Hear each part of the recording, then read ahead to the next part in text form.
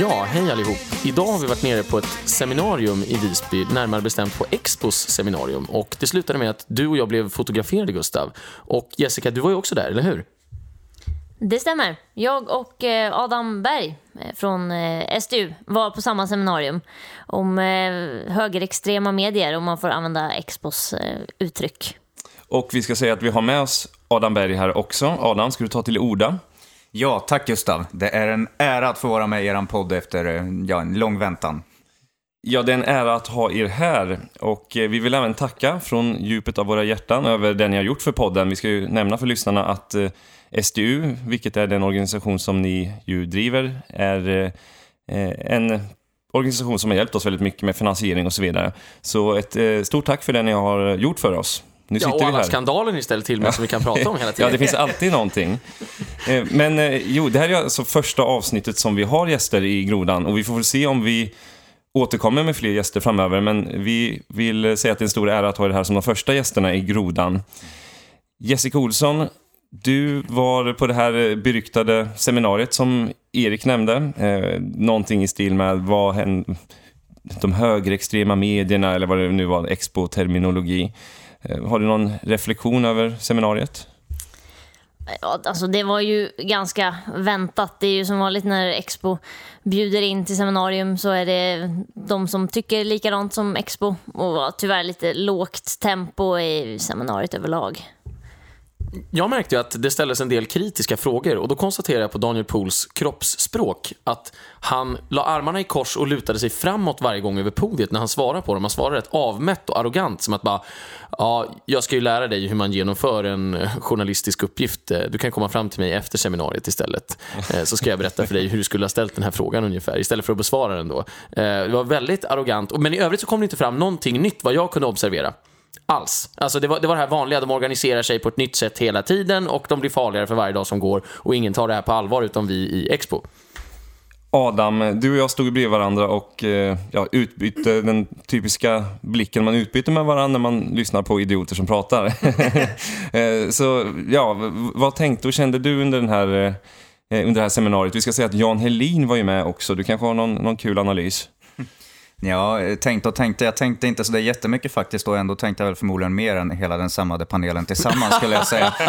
Men vilket naturligt och härligt skratt du har, Erik. Ja, tack. Ja, nej, men det är ju faktiskt precis just så som Erik sa, att det är egentligen ingenting nytt som kommer ut, utan det är ju samma skit gång efter gång. De organiserar sig på ett nytt sätt, och ja, jag vet inte hur man kan få betalt för att återupprepa samma saker om så som de gör. Men nej, som sagt, inget nytt, och ja, ganska trist egentligen. Det är ju rätt intressant att trots att de hela tiden konstaterar att den extrema högern organiserar sig på ett nytt sätt, så drar de själva aldrig slutsatsen att de ska organisera sig på ett nytt sätt eller göra någonting nytt själva. Utan det är samma trötta reportage och analys som vevas gång efter gång efter gång.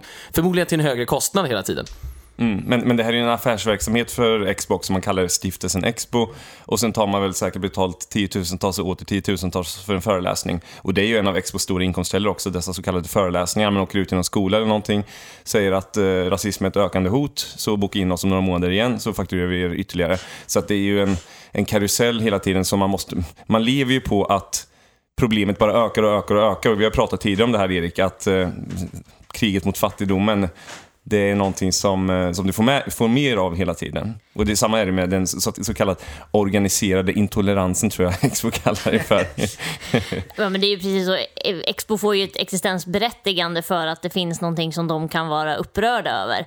Så de skulle ju knappt vilja att de så kallade högerextrema rörelserna slutade finnas, för då kommer inte Expo finnas kvar heller. Efter seminariet så var det någon kvinna som kom fram till mig. Jag vet inte vem hon är säkert någon i PK-Sverige, och bara, ja, den goda grodan, vad är det för någonting? Ja, det är en podcast som säkert du och de flesta här inne skulle kalla högerextrem. Jag är ju den person som blir utesluten ur Sverigedemokraterna och jag driver den kokta grodan nu. Men för tillfället så bor jag faktiskt inte i Sverige, men jag är här och inspekterar rikets arma tillstånd och vad fosterlandet måste göra framöver. Hon bara, det känns som att du lever på 1500-talet. Jag bara, ja, det är lite modernt för mig, sa jag till henne, för att mindfucka ännu mer då. Men det är lite kul med på den här seminarien att bara gå dit och vara för mycket helt enkelt. Att inte tona ner sig själv, jag gör alltid tvärtom. Så att det är lite av ett signum för oss 4 här kanske. Men jag har ju funderat på en sak, och det är varför egentligen är det så att skolor och andra organisationer håller på och bokar in de här människorna. Vad är det man vill höra? Varför betalar man de här, som jag antar, ganska stora summorna pengar för att låta de här trollen hålla på och prata om samma saker som de ju alltid har pratat om? Är det så att man känner att man gör någonting gott, att nu har vi tagit ställning mot rasismen och nu har vi givit barnen sunda värderingar? Eller vad handlar det om egentligen? Vad är syftet? Det diskuterades ju nästan på seminariet efter en fråga från publiken där det var Daniel Pohl som konstaterade att det är alldeles för lite källkritik i skolan som lärs ut. Och jag kan det hade han ju rätt i. Ja, precis. Just det där reagerade jag på, att de pratade om källkritik och sen var ju källkritiken att man skulle ge barnen rätt värderingar. Så det var ju inte källkritik som källkritik, utan att ni ger inte barnen samma värderingar som vi står för. Och jag kan väl känna att under hela ens skolgång så blev man ju inpräntad med värderingar som Expo tycker är rätt. Och det var ju snarare så att man inte kunde ha någon annan värdering. Vi ska egentligen avrunda diskussionen om Expo. Men jag ska säga någonting innan vi gör det. Och det är att jag tänkte på din fråga du ställde helt öppet och retoriskt här, Adam, som blev obesvarad. Och nu kommer jag göra ett försök. Nämligen att jag tror att det är många lärare som känner att det här med rasism och främlingsfientlighet, det är någonting jag inte kan något om och inte riktigt förstår. Men tydligen är det någonting som man ska presentera för alla ungdomar om man vill vara modern i sitt lärarutövande. Och eftersom de inte kan någonting om det, för det finns inget särskilt att kunna, så måste de väl ta in någon expert, eftersom det då måste vara så obegripligt avancerat så att man inte, en vanlig människa kan förstå det. Och då kommer det väl någon sån här vänsterfanatiker och häver ur sig om saker som att säger du han eller hon utan att fråga först, då har du kränkt någon, och så vidare och så vidare och så vidare. Så att jag tror att det är en känsla mer än en utstuderad plan faktiskt från skolor och lärare. Nu har vi faktiskt en naturlig brygga in till Ebba Busch Thors tal som hölls igår, alltså Kristdemokraternas partiordförande. Hon talade och inledde med att deklarera att hon älskar Sverige, vilket ju var sympatiskt. Det var en stor svensk flagga i bakgrunden av scenen. Och det här ledde ju till ramaskri i svensk media. Ramaskri hyfsat i alla fall, där man sa att hon anspelar på nationalistiska värderingar och det här är smaklöst och så vidare. Och så jag tänkte, vad kände ni? Jessica, har du lyssnat på talet?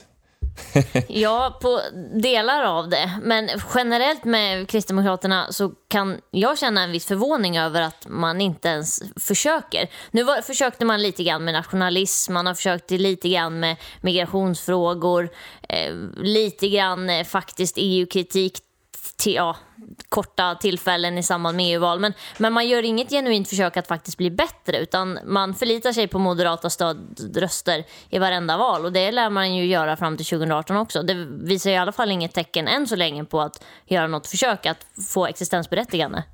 Ja, jag tänkte på det att hon slår ju an i princip rätt sträng, anser jag. Alltså hon försöker ju vara lite tuff i rätt frågor. Men vad hon inte kan peka ut överhuvudtaget, det är ju varför man ska rösta på Kristdemokraterna om man vill få igenom någonting av det här. Därför att de har ju visat sig fullkomligt uddlösa genom hela sin politiska historia. Varför tog ni inte tag i en enda fråga utom den här vårdnadsbidraget eller vad det var när ni satt i regering i 8 år? Alltså ni har inte gjort någonting överhuvudtaget. Så ni har ingen trovärdighet när ni talar om det här. Jag måste säga att jag blev väldigt besviken.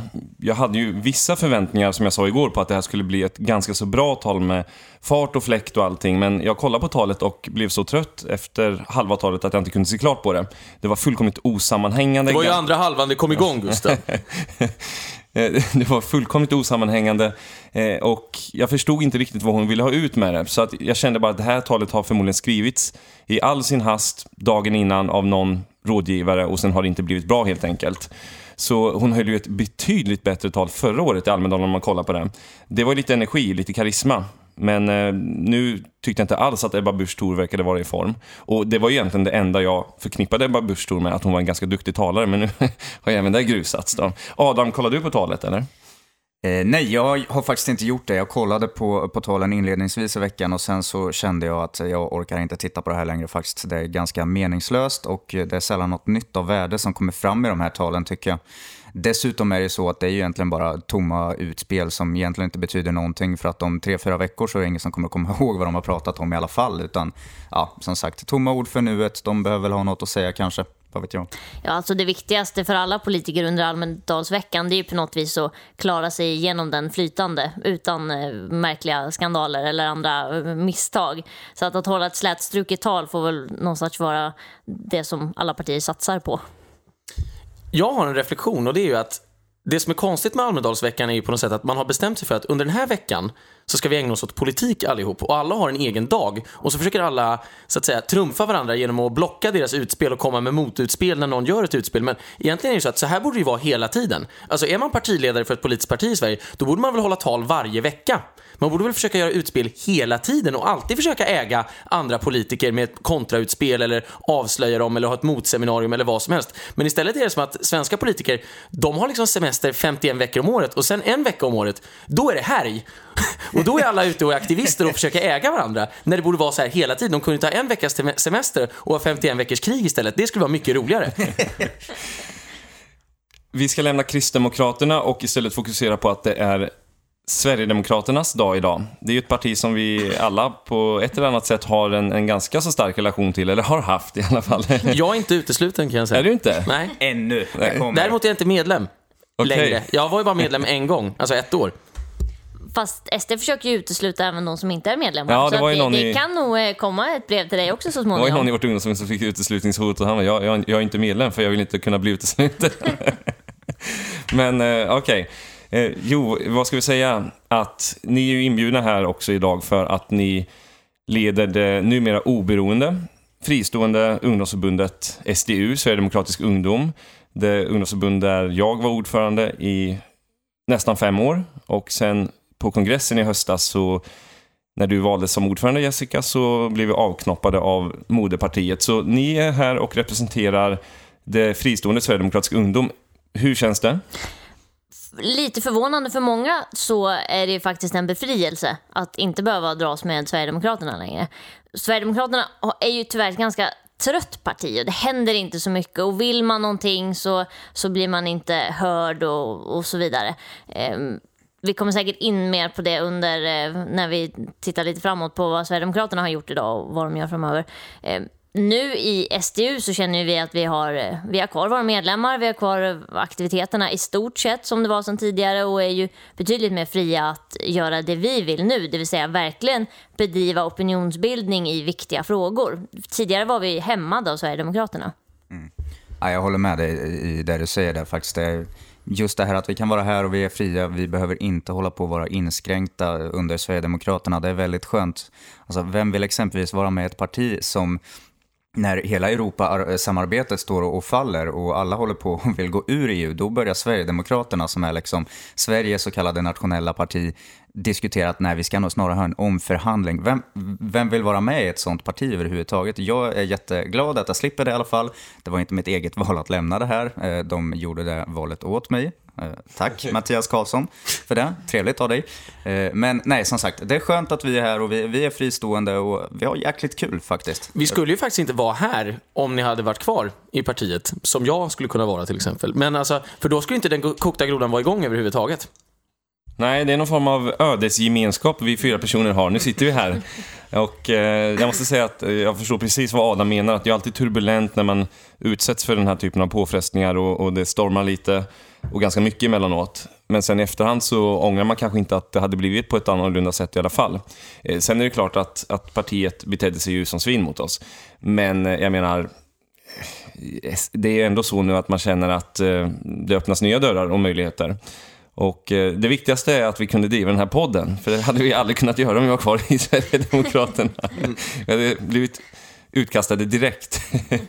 Men jag kan ju bara tala för mig själv. Det är klart att det var mycket som var tufft. Men jag menar, vi är ju allihopa starka människor faktiskt. Och så här i efterhand så är det faktiskt på något sätt skönt att det blev som det blev, kan jag känna. Jag ångrar ingenting överhuvudtaget, utan nu kör vi vidare. Vi kör vårt race och det är skönt. Ja, det är ju ungefär, tror jag, som att gå ur Europeiska unionen. Det är en tvångströja som försvinner. Mer än så är det väl inte? Ja, men det var ju en tvångströja. Och det är ju ett parti som tyvärr är byggt på väldigt dåligt virke. Det är ett parti som inte kommer att kunna lyfta sig överhuvudtaget. Alltså, Sverigedemokraterna är inte ett parti som jag tror har någon ljusnande framtid. Och det beror på allt möjligt. Det beror framförallt på ett väldigt trött partiordförandeskap, en partiledare som inte syns. Det finns inga som helst nytänkande i partiet. Och därför så är det svårt egentligen, tror jag, jag tror att många inom Sverigedemokraterna tror att den ljusnande framtid är vår, och om vi bara smörar tillräckligt mycket för Moderaterna så kommer vi få ministerposter och då kan vi göda oss själva ännu mer, men det kommer inte bli så. Det spelar väl egentligen inte heller någon roll vilken framtid partiet har, om man så har 5 eller 35% i nästa val. Jag menar, de vill ju ändå bara vara som alla andra, och om du är som alla andra då är det skitsamma vilket mandat du har. Idag är det som sagt alltså då Sverigedemokraternas dag, och han kommer tala ikväll på stora scenen. Efter pausen här så ska vi gå igenom lite tillståndet i partiet och hur de ligger till och vad vi tror om Jimmys tal. Så vi sätter på lite musik och snart tillbaka.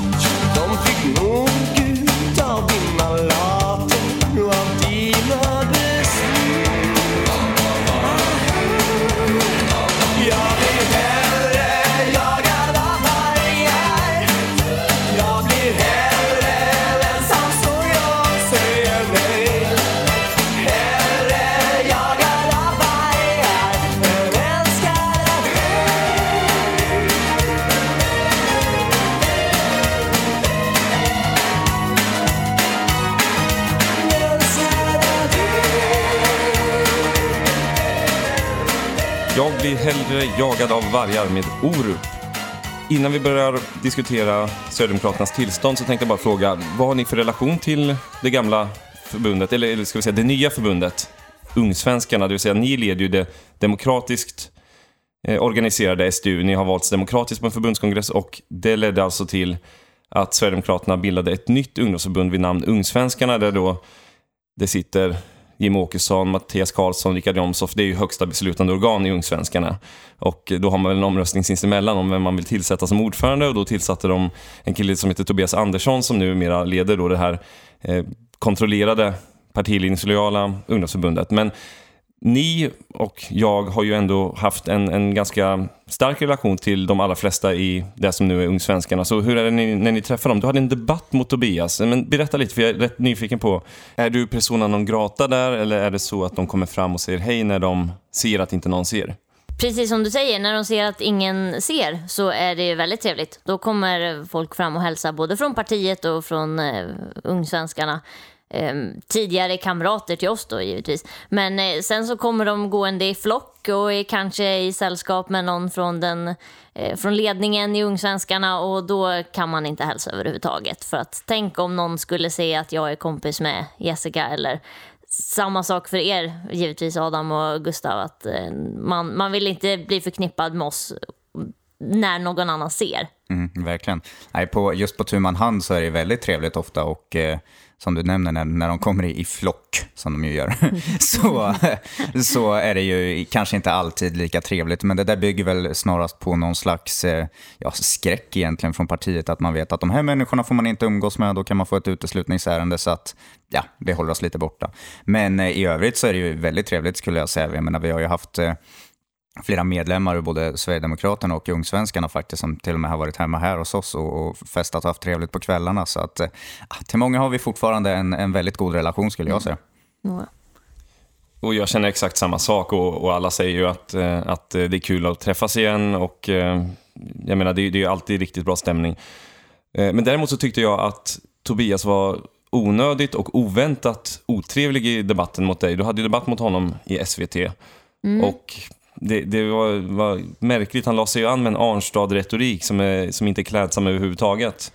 Och jag blev lite förvånad när jag såg det, för jag trodde ändå att Tobias hade snäppt upp sig en hel del. Jag kan säga att jag också blev förvånad under tiden som debatten fortlöpte, att det var inte bara ett lågvattenmärke, utan det var hela tiden märkliga angrepp och kom med osakliga synpunkter och anklagelser, och han hade förväntat sig lite mer av en gammal kamrat som Tobias ändå är. Det är klart att det är en debatt och man måste kunna argumentera mot sin motståndare, men jag tyckte nog att att Tobias hade kunnat hålla det på en lite bättre nivå.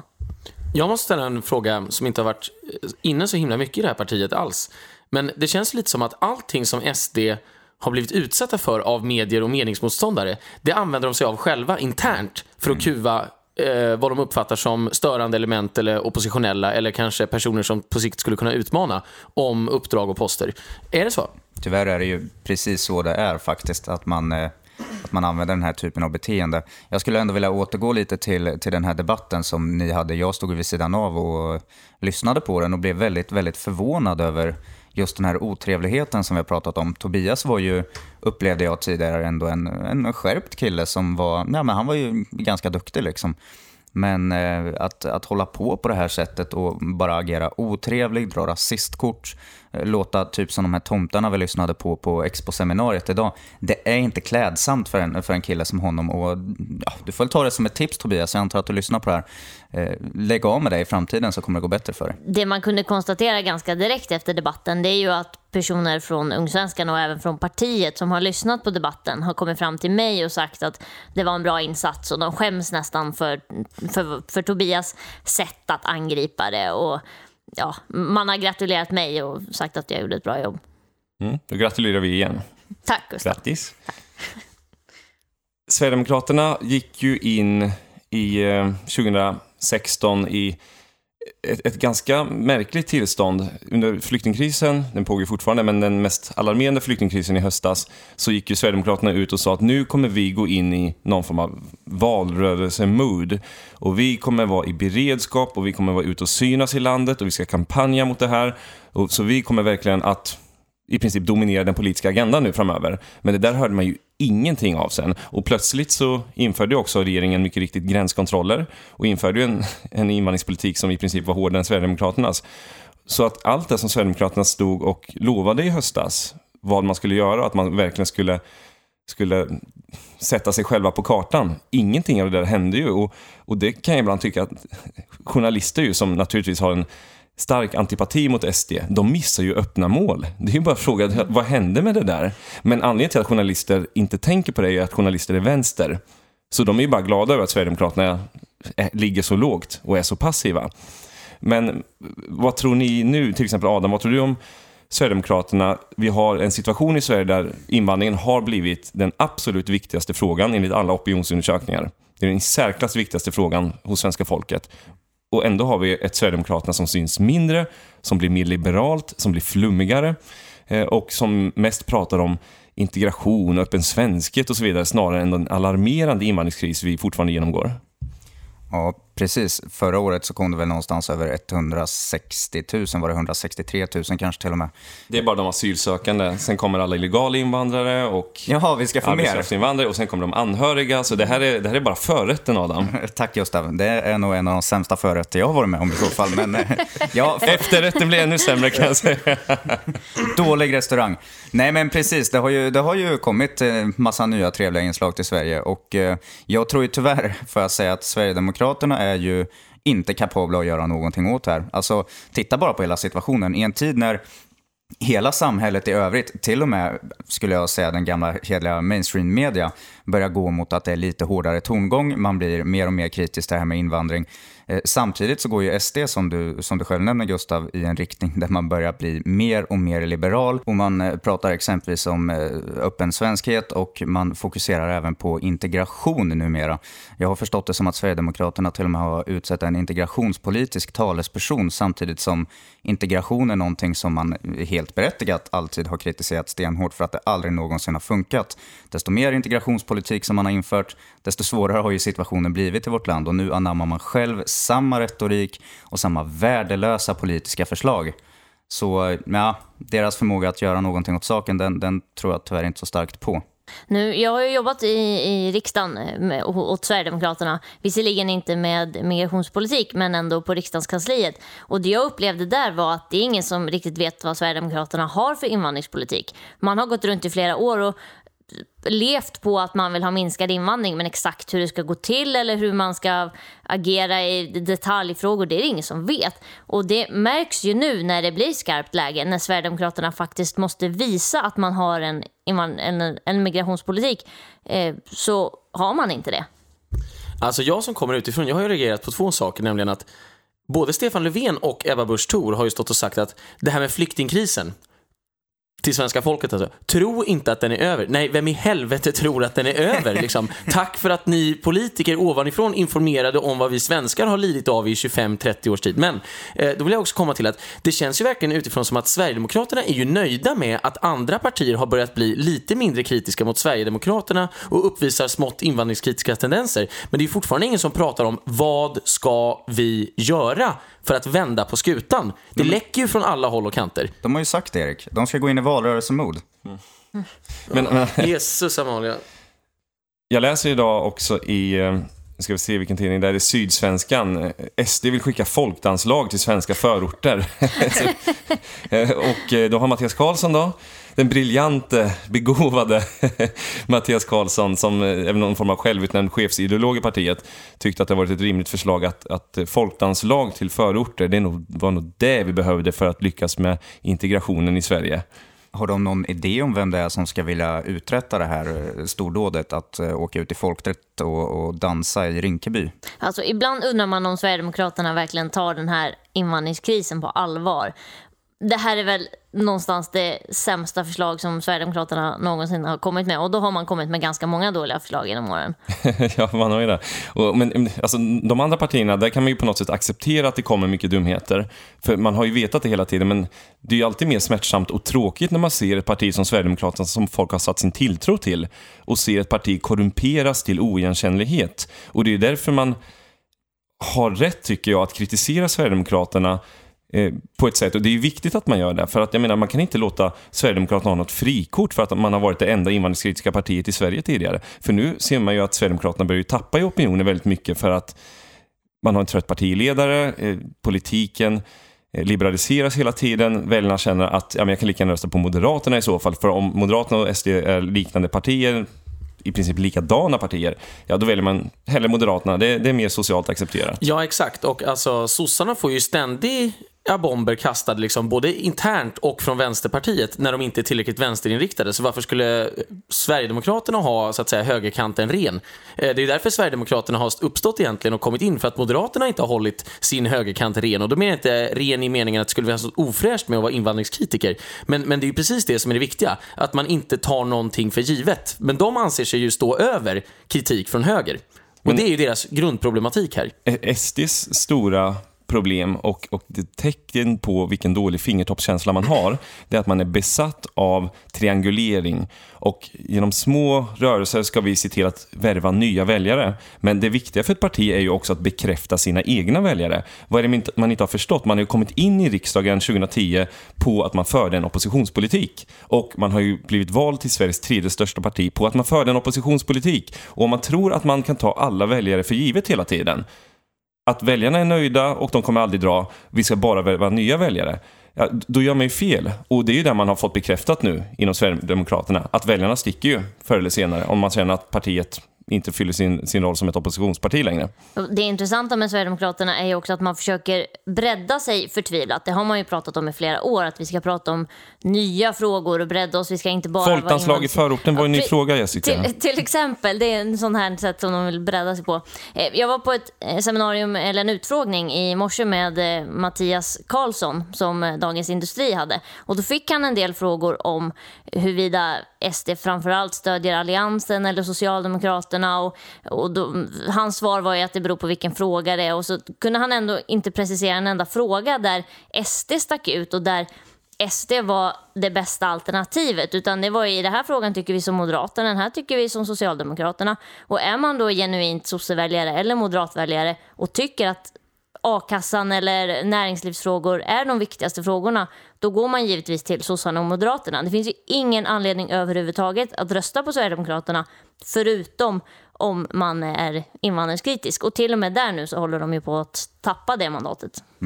Och jag tycker det är så tråkigt att se, för att jag har ju faktiskt upplevt hela den här resan en gång tidigare i mitt liv. Jag var ju engagerad moderat förut och var ju med då under den här tiden när Moderaterna skulle förnyas, och man breddade och breddade och breddade. Man skulle egentligen inte tycka något om någonting överhuvudtaget, utan man skulle bara vara som ett vakuum av ingenting som alla på något sätt kunde acceptera, men ingen riktigt visste vad de tyckte. Och det är ju så trist att se att även Sverigedemokraterna går den här fällan. Visst, man skär några väljare en kort period och opinionen reser sig, men sen finns det ju ett slut på det. Och till slut har man helt enkelt inte något existensberättigande kvar, och då är det ingen som vill rösta på en. Jag vet inte hur det är med er, men jag vill ju gärna rösta på ett parti för att de faktiskt tycker någonting och att de åsikterna sammanfaller med mina, inte för att de inte tycker någonting överhuvudtaget. Precis, alltså man vill ju inte att ett parti ska berätta för en vad man ska tycka, utan ett parti ska ju hålla med en om vad man själv tycker. Det är det viktigaste. Men sen så vill jag ansluta mig till det du just sa, eftersom jag själv var aktiv i Moderaterna samtidigt som du var, även om vi inte hade så mycket korrespondens vid den tidpunkten. Men det är ju så att ett parti funkar ju lite som en mänsklig kropp i den meningen att antingen så tränar man och blir starkare, eller så tränar man inte och blir svagare. Och det modus operandi du har för ögonblicket, det styr hela din utveckling. Det vill säga, det kan vara väldigt skönt att låta bli att gå till gymmet i en vecka. Ta en vilovecka, ta 2 viloveckor, ät det du vill, jara, kan vara jätteskönt. Men till slut blir man ju fet och slapp och meningslös. Och på samma sätt funkar ett politiskt parti. Alltså, det är jättelätt att ta bort någonting som någon kan störa sig på. Men då drar man ju bara slutsatsen, ja men då tar jag bort en grej till, så störs ju folk ännu mindre, så får jag ännu mindre kritik, och så kanske jag får fler vänner. Men det får du inte, du tappar ju i respekt. Det vill säga, de vinster du skördar är ju alltid temporära, och förlusterna är större och de kommer med osedvanligt stor kraft, och då är du dessutom extra illa förberedd eftersom du är förslappad. Så där du försöker säga att Sverigedemokraterna är på väg att bli någon slags svaga tjockisar? Precis vad jag menar. Okay. Och jag talar då av egen erfarenhet. Jag sitter nämligen som en sån här i soffan. Vi brukar alltid prata om partiledaren också, som ska hålla talet varje dag här i Almedals specialavsnitten av Grodan. Jimmie Åkesson är ju enligt min mening en mycket tråkig och dålig talare. Jag tycker att han faktiskt är en bättre debattör, men hans tal är ofta väldigt långrandiga. De är väldigt likartade år från år. Och jag tror inte att man kommer få höra någonting nytt ikväll, utan det är ju samma tugg hela tiden från Jimmie. Och vad jag framförallt saknar med Jimmie, det är ju lite energi helt enkelt. Alltså det går ju i slow motion, hans tal. Och därför tror jag har egentligen inte så stora förväntningar på det här talet. Förmodligen kommer det politiska innehållet vara helt okej. För att, jag menar, Sverigedemokraterna är väl ändå det parti jag mest sympatiserar med. Även om jag förmodligen idag, om det blir val idag, skulle jag nog rösta blankt faktiskt, snarare än Sverigedemokraterna. För att jag kan inte legitimera den här typen av korrumperade typer som finns i partitoppen. Även om partiet i sig är fullt av många sympatiska, trevliga människor i distrikt, lokalavdelningar och så vidare. Men hur som helst, Jimmie Åkesson är ju själva anledningen till att Sverigedemokraterna inte lyfter mer, tror jag, idag. Och han har ju inte förmågan att slå sig igenom och bryta fram eller opinionsbilda överhuvudtaget. I alla fall inte på sistone. Han har ju gått ner i en riktigt svacka de senaste 2 åren. Det tycker jag. Vad tycker du, Erik? Ja, men det är ju alltid så att när man hör dem nu menar bara, de slår oss inte lika hårt längre. Alltså på det temat, ungefär som att istället för att skälla ut... Ska säga att Jimmie Åkesson är här i studion. Ja, nej, men det är ju verkligen så att alltså, det är som när han sa i senaste partiledardebatten, eller näst senaste, det var den som var i SVT Agenda förlängt, att så här, välkommen till verkligheten. Ungefär, vadå välkommen? Stick och tälta för fan. Du har ju haft fel hela ditt liv och nu försöker du nalla på mina åsikter här bara för att det är opportunt just nu. Om vinden vänder igen, då kommer han ju, Jan Björklund eller vem det var för massinvandring igen. Så att, alltså, genom att bjuda in folk så här, ta mina åsikter, ta min ideologi, ta mina väljare, när det är precis motsatsen han vill. Så det visar ju att han inte riktigt har förstått hur politik funkar. Jessica, vad tycker du om Jimmie? Eller vad tror du inför kvällens tal? Blir det ett brandtal? Folk står och gråter av lycka? Eller blir det ett sömnpiller? Ja, jag tror tyvärr att det blir ett sömnpiller. Något som brukar känneteckna Jimmie Åkessons tal är att de är ganska röriga. Han kanske behandlar 6-8 ämnen under ett tal istället för att fokusera på vissa stora frågor. Just nu är ju de hetaste frågorna invandringen, givetvis, som vi har nämnt, och SDs utspel här om gettorna och vad man ska göra åt de problematiska områdena i förorterna. Och den andra frågan som är på tapeten är ju EU och Brexit och folkomröstningar och så vidare. Så att jag tror att Jimmie kommer fokusera väldigt mycket på enkla sakpolitiska förslag som SD har haft länge inom just de områdena. Men jag tror inte att det blir så spännande. Det finns ju en fråga Jimmie Åkesson alltid tar upp för att visa att han är en normal politiker. Och det är ju att han är emot kvoterad föräldraförsäkring. Och något Almedalstal så höll han ju typ 30 minuter om det. Att vi är emot att man kvoterar föräldraförsäkringen. Vilket ju i sig är ett bra förslag. Men det drar ju bara upp för att visa att jag är också salongsfähig. Vi ska stoppa IS, vi ska minska massinvandringen, vi ska göra det här och sen ska vi inte ha kvoterad föräldraförsäkring. För nu är jag en snäll person igen. Jimmie brukar ju vara en av de som talar längst under Almedalen. Och det är väl ett exempel på att han snör in på en kvoterad föräldraförsäkring i 30 minuter. Då måste han prata minst lika länge till för att få med någonting av värde.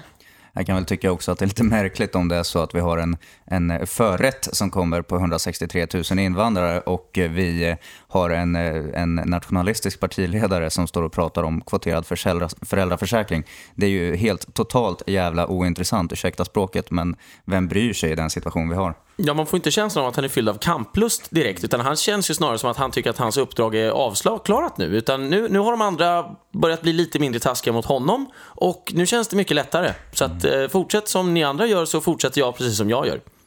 Precis. Och om man ska återkomma på något sätt till kvällens tal så tror även jag då, som ni tidigare har nämnt, att det blir en ganska lågmäld och spretig historia. Jag tyckte att Jimmie var en bättre talare förr faktiskt, men det verkar faktiskt inte som att han tycker det är kul längre överhuvudtaget, utan han verkar ju tycka att det är roligare att åka runt med sitt rockband till små hålor runt om i Sverige än att faktiskt hålla brandtal. Vilket är märkligt. Han har ju ett jätteläge att komma med starka utspel och faktiskt ha en jäkligt kul tid som partiledare, men han verkar inte tycka det, tyvärr.